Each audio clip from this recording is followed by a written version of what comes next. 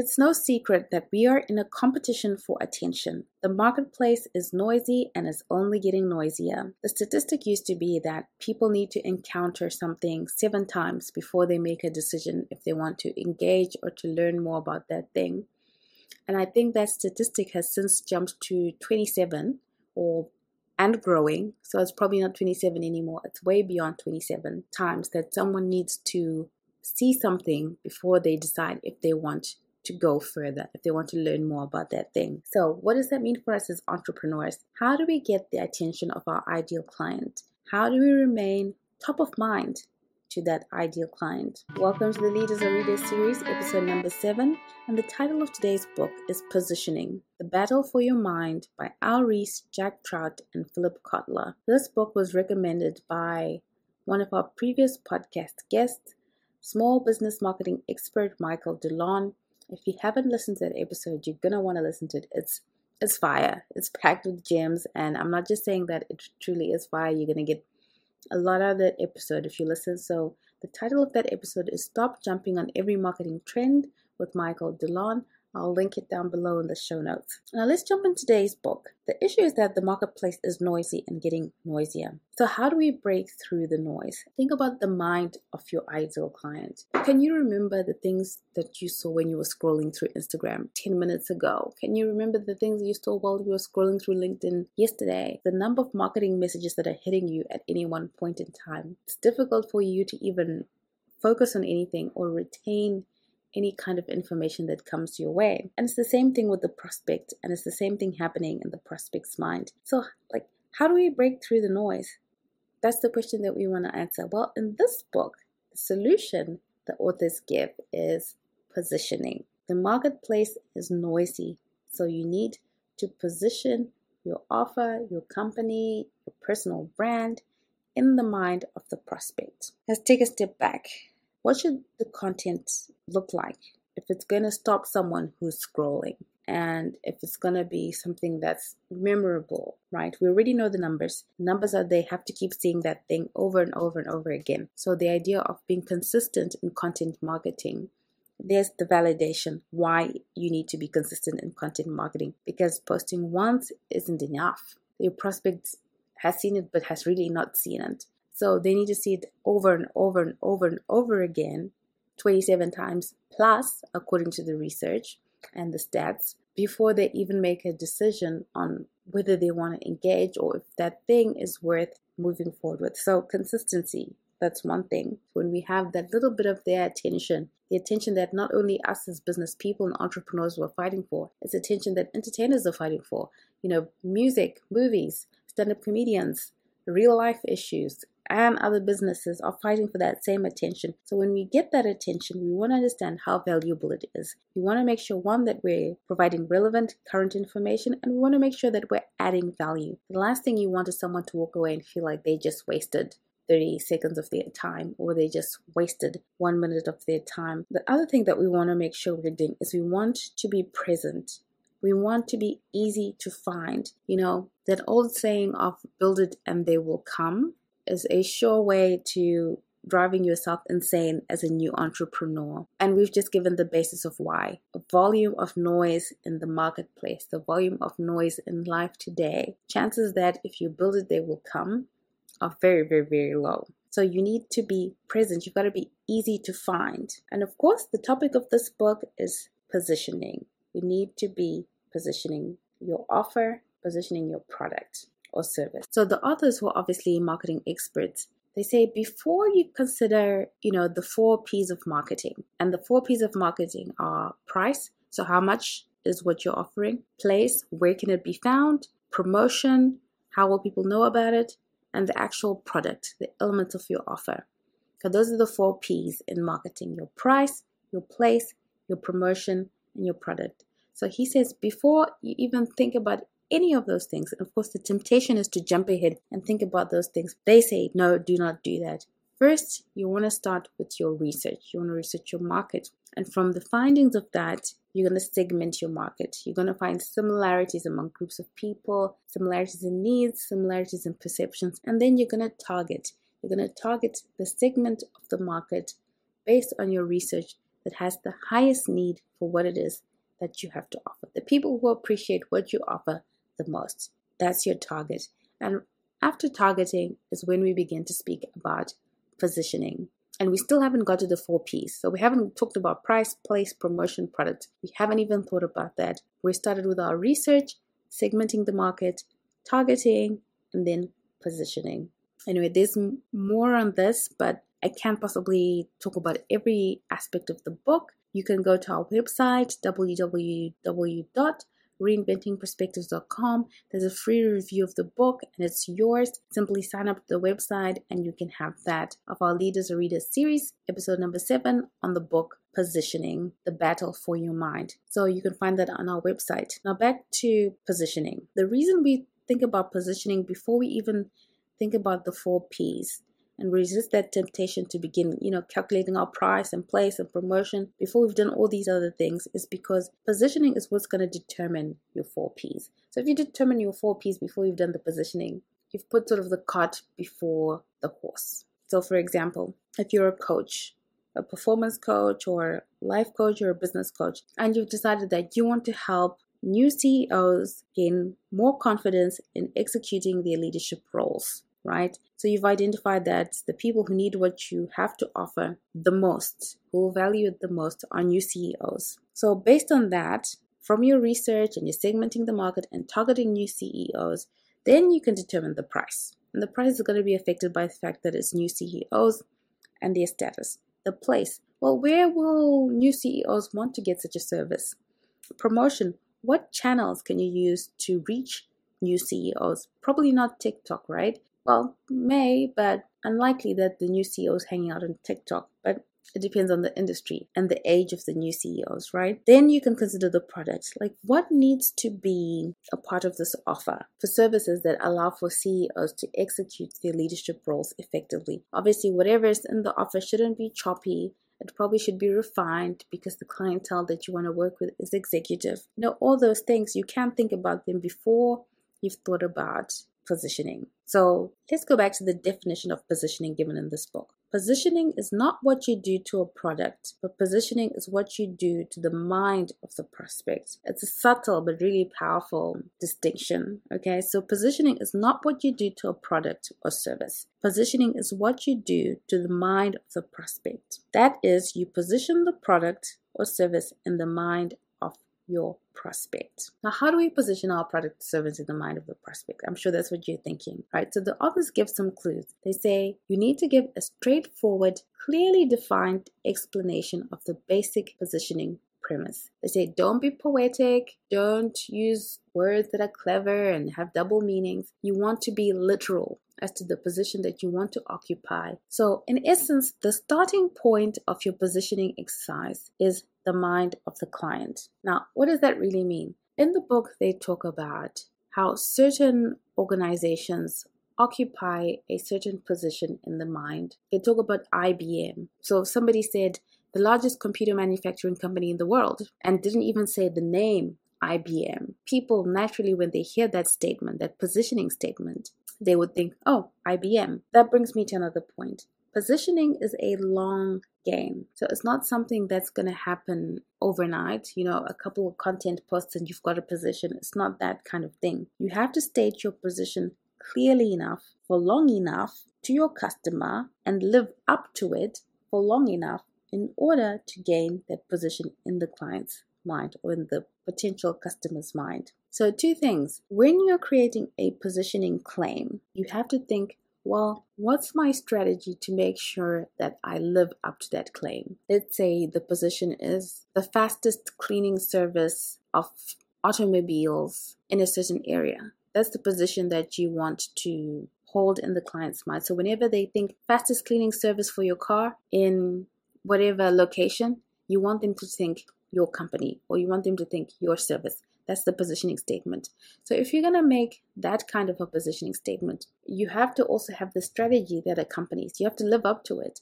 What are you going to do to make sure that your company is the fastest service for cleaning cars in your area. Those two things have got to go hand in hand, because there's no point in making a positioning claim and then there's no work to live up to the claim. There's no credibility. You can't call yourself the fastest service and you're not the fastest service. It's confusion.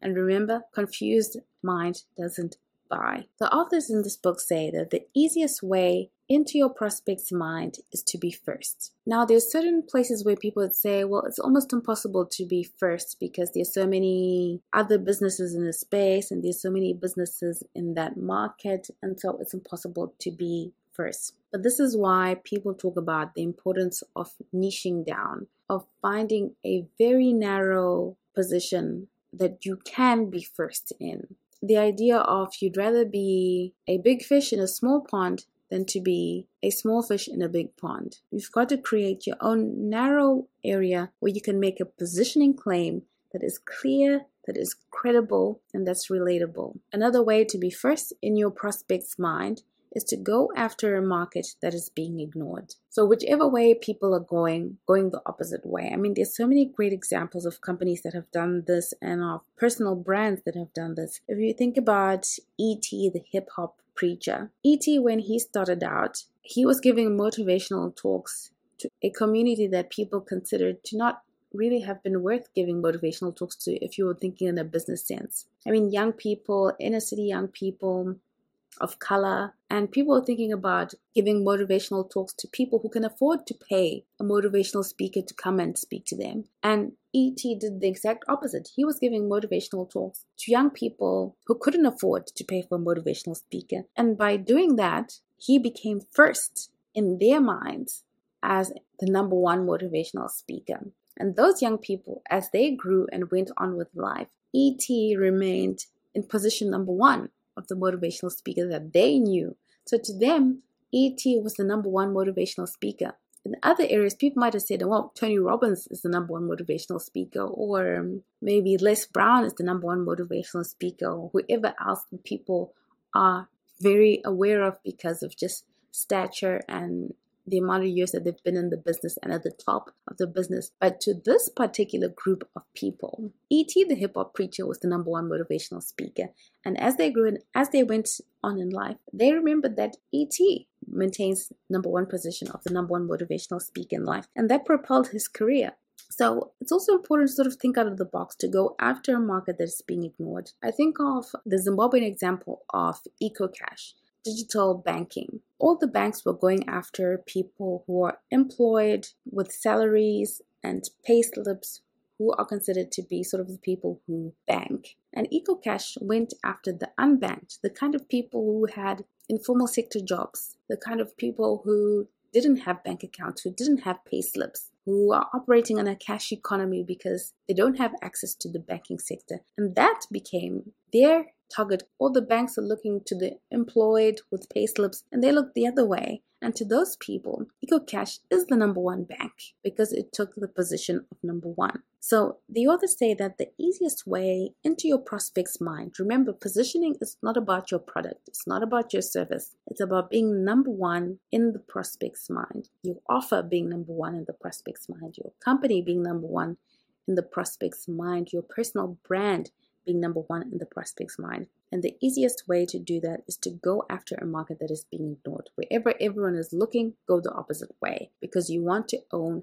that position of number one. And once you get that position of number one, the authors sort of warn against it. Make sure you don't forget what has got you to position number one in your prospect's mind. Maintain that, because if you lose that position of number one, it's impossible to get it back. The next step that the authors sort of talk about is that once you're number one in your market position of your niche, right? Remember, with your niche, I think from last week's podcast episode, we had an amazing guest, Nikki Bilyeu, and he's a thought leader. And he was talking about niche down, but make sure you go narrow and you go deep.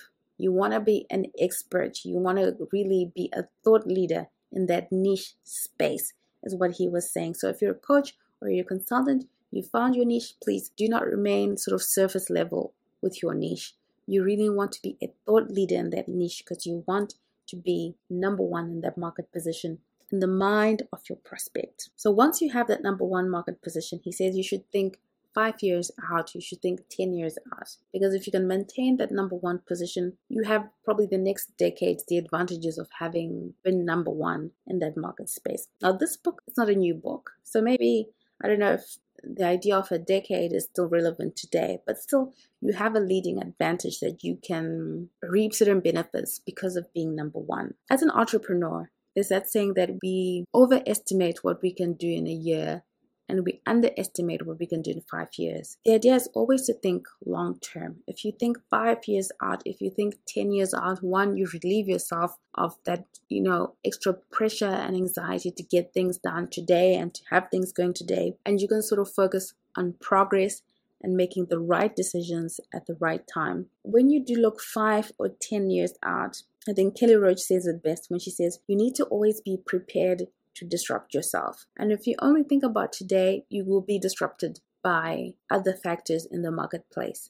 You always want to be in a position to disrupt yourself. And by thinking 5 years, 10 years out, you do prepare to disrupt yourself. Now, some tips and sort of tactics that the authors suggest in terms of positioning. They say you always want to attach your message to what your prospect considers to already be true. And I'll quote what they say in the book. They say, the mind rejects new information that doesn't compute. It accepts only that new information which matches its current state of mind, and it filters out everything else. So they say you see what you expect to see, you taste what you expect to taste. So if you bring a message that is contrary to what is in your prospect's mind, your prospect will simply filter it out. The reason they bring this up is they're saying if you're creating a brand new product, like one that doesn't exist, or a brand new service that doesn't exist at all, you don't tell your prospect what your product or service is, because if it's something that doesn't match what they know, they'll filter it out.